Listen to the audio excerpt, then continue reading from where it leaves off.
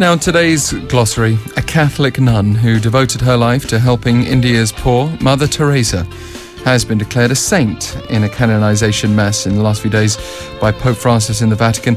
Truly worthy of recognition, no doubt. There's been some questions asked about whether or not she was fast-tracked to sainthood, about her life as a whole. Questions have been asked during her lifetime as well about the sort of activities that she pursued.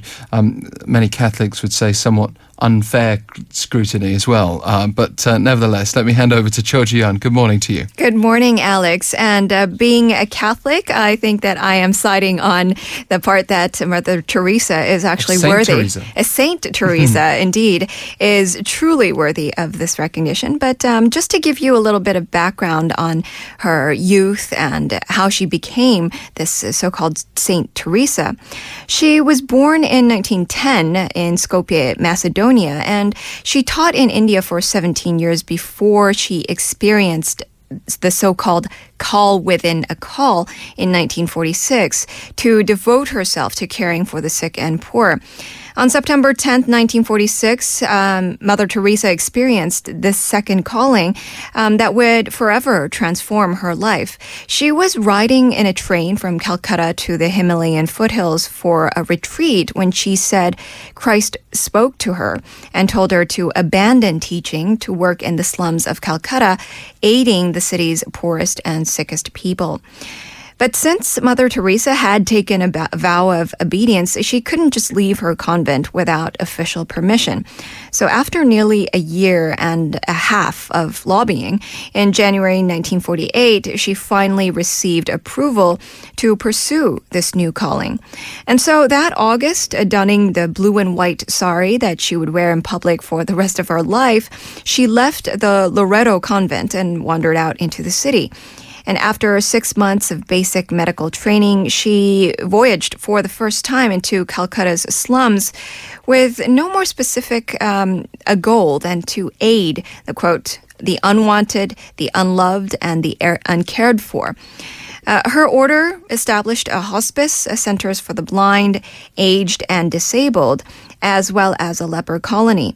In 1979, she received the Nobel Peace Prize for her humanitarian work. She did die in September 1997 and was beatified in October 2003. In December 2015, Pope Francis recognized a second miracle attributed to Mother Teresa, clearing the way for her to be canonized as a saint on September 4th of this year. So huge crowds gathered at Vatican City as Pope Francis delivered this statement and the formula for canonization. Yes, huge crowds of Catholics had gathered from around the world to attend the canonization. And it's the Church's newest saint, just 19 years after her death. Pope Francis was speaking in Latin when he said, quote, "After due deliberation and frequent prayer for divine assistance, and having sought the counsel of many of our brother bishops, we declare and define Blessed Teresa of Calcutta to be a saint, and we enroll her among the saints, decreeing that she is to be venerated as such by the whole Church." The crowd applauded even before the Pope completed the formula of canonization, in which he declared Blessed Teresa of Calcutta to be a saint. One of the criticisms that's been put forward is that somehow this sainthood was fast-tracked. Yes, that's right. Generally speaking, saints by the Catholic Church are honored decades or centuries after their deaths.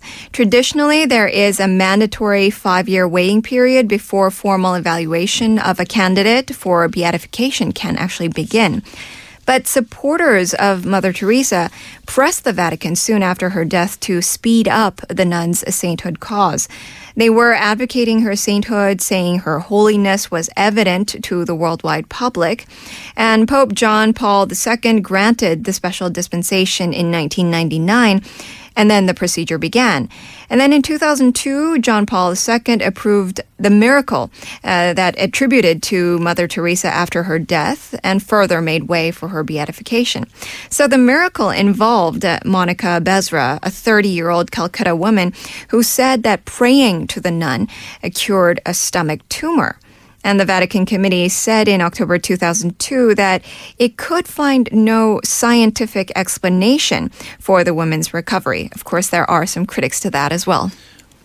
And this is a question of faith as well. Ultimately, we, I think, have to accept that to a certain extent. However, it's worth looking into the Vatican's investigative process. It has proven to be stringent. Yes. Far more stringent, I think, than some people realise. Cho Jooyeon with today's glossary. Thank you. Thank you, Alex.